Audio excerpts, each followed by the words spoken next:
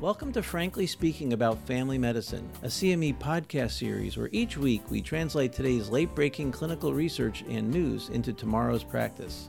I'm Frank Domino, professor in the Department of Family Medicine and Community Health at the University of Massachusetts Medical School and editor-in-chief of the 5-Minute Clinical Consult series. Be sure to visit primed.com/podcast after the discussion for more information about today's article and to claim CME CE credit. You are seeing Madison, a 14-year-old, for her well child exam. When you enter the room, you note that Madison is looking at her phone, texting and scrolling. You try to engage her, and she looks up occasionally from her phone to respond to questions. You ask her if she would mind putting the phone down just for a few minutes so you can talk with her. She sighs and says, "Sure," and then places her phone on her lap and smiles a little. Madison starts to tear up when you ask her how are things with her friends. You ask her about her tears and she shrugs. Sometimes it's so hard. She talks about social media use and she tells you that she's on Facebook, Instagram, Snapchat, and tweets daily.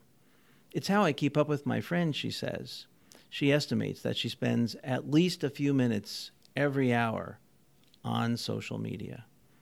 Hi, this is Frank Domino, and joining me today to talk about social media and adolescence is Dr. Susan Feeney, coordinator of the Family Nurse Practitioner Program at the University of Massachusetts Medical School.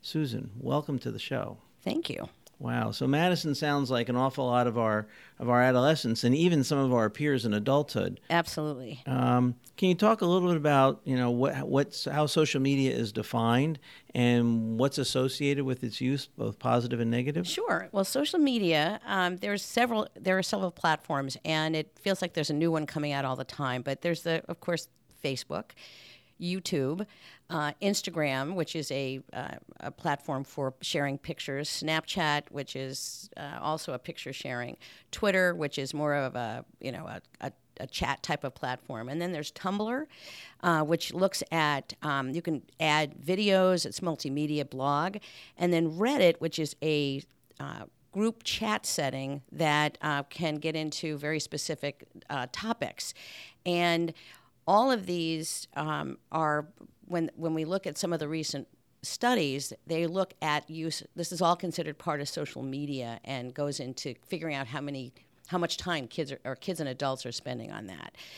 So, it's not all bad. There's we get a lot of positive things from these social media platforms. So, keep up with current events.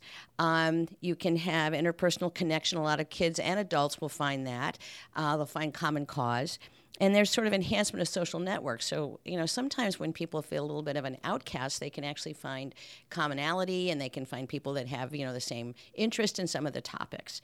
But we're finding some negatives, and what a recent study actually asked U.S. teens, a large number of kids, and more than a quarter of them felt that there was mainly negative effects from social media, which I found really fascinating. That 25% of kids were saying, I think this could have some really bad effects, even though they're still using it. And so some of the negatives that they identified and some research identified is rumor spreading. And once it's out there, you can't get it back. Lack of in-person contact, that's huge. Unrealistic representation of others' lives, the fancy Facebook picture of idealized life. Peer pressure that can be put on people, especially kids in the through some of these platforms, cyberbullying, which we know exists, and then ultimately mental health concerns. And we can see there's been studies that have looked at bullying and attention deficits and actually worsening depression and anxiety that can be associated with the use of these platforms. Well, that sounds like quite a bit of information. I know I use Twitter for work and I share articles with peers, and it seems good, but I've had many instances where many of the things you've talked about have occurred, where people comment critically or take things to an unusual place. But we've got Madison in the room here. What strategies do we have to assess the risks of social media on her health, in particular her mental health? Well, the thing when listening to you talk, and as an adult, if you have good ego strength and you feel pretty good about yourself, and you know that these might just be sort of nonsensical statements, it's a little different than if you are an adolescent who doesn't have the broad perspective to be able to say, well, that mean concept is or talk really doesn't impact me. You know, they're much more vulnerable, and you know, when you talk about time spent on platforms, it's phenomenal how much time people can spend on these platforms in a day, and it's a constant exposure. So a recent study looked at data collected through a national database. So it looked at almost 7,000 kids, and they looked at them over a period of time. They looked at exposure, and then they looked at outcomes. And exposure is, they asked them, first of all, do they use any of these media? And they used the ones we talked about. And if they do, how long? And they looked at people that were on 30 minutes a day, or 30 minutes to 3 hours, 3 hours to 6 hours, and greater than 6 hours.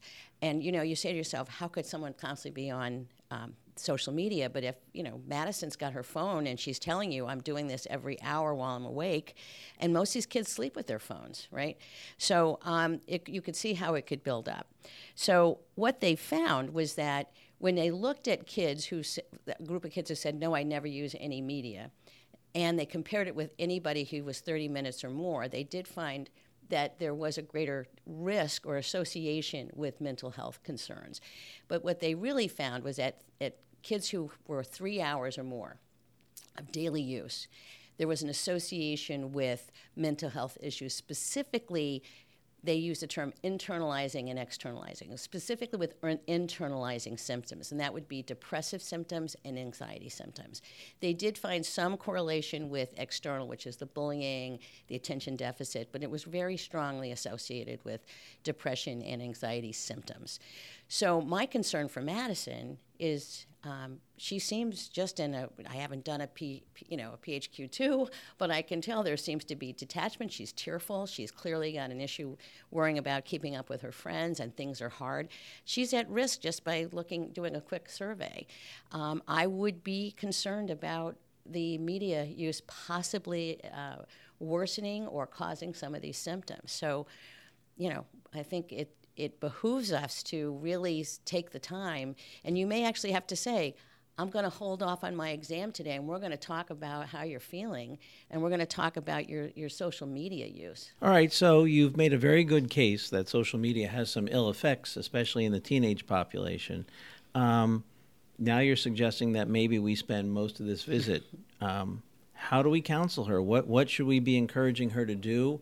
Or what questions should we be asking her that help her recognize the adverse effects of social media? First of all, you need to say, Madison, tell me, what platforms are you using? And how do you use them? And how, you know, most phones will give you an assessment of how much time you spend on your phone. So if she doesn't know how to use that, maybe you say, hey, let's look at this.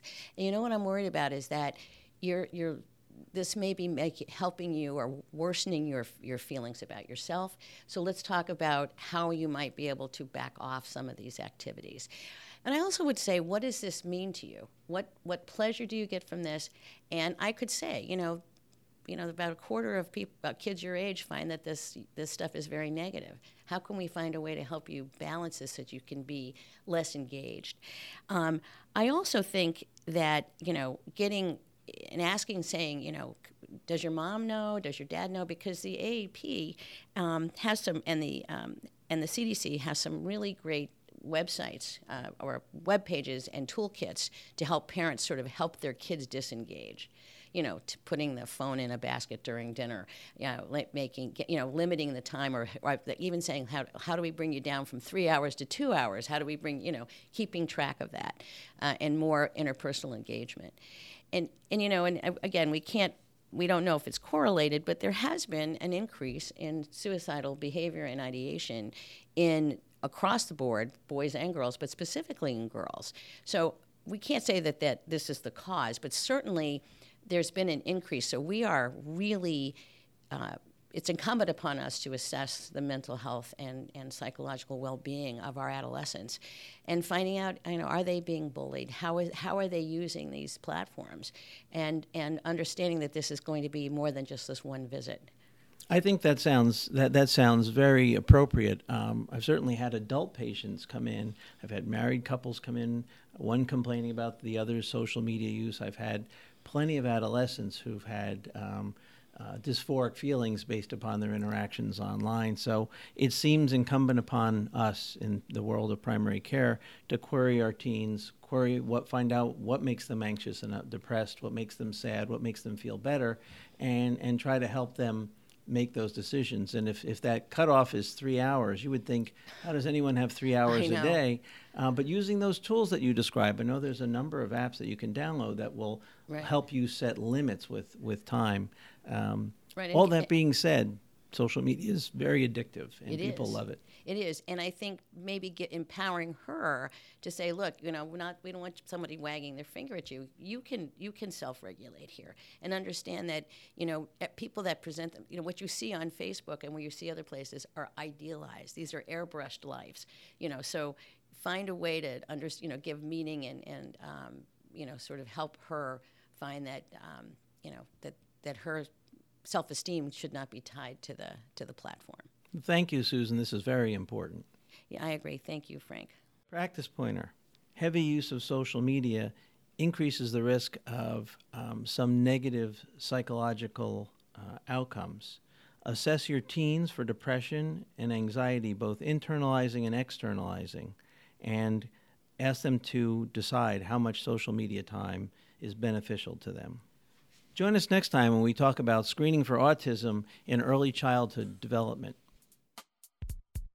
Thank you for listening to Frankly Speaking About Family Medicine, brought to you by Pri-Med. To claim credit and receive additional information about the article referenced in today's episode, visit primed.com/podcast. Join Dr. Domino and regular guests Alan Ehrlich, Susan Feeney, and Jill Tarian at Pri-Med East, a medical education conference and exhibition in Boston, Massachusetts, December 4th through 7th. View the agenda and register at primed.com/east. Use registration code PODCAST. Hope to see you there.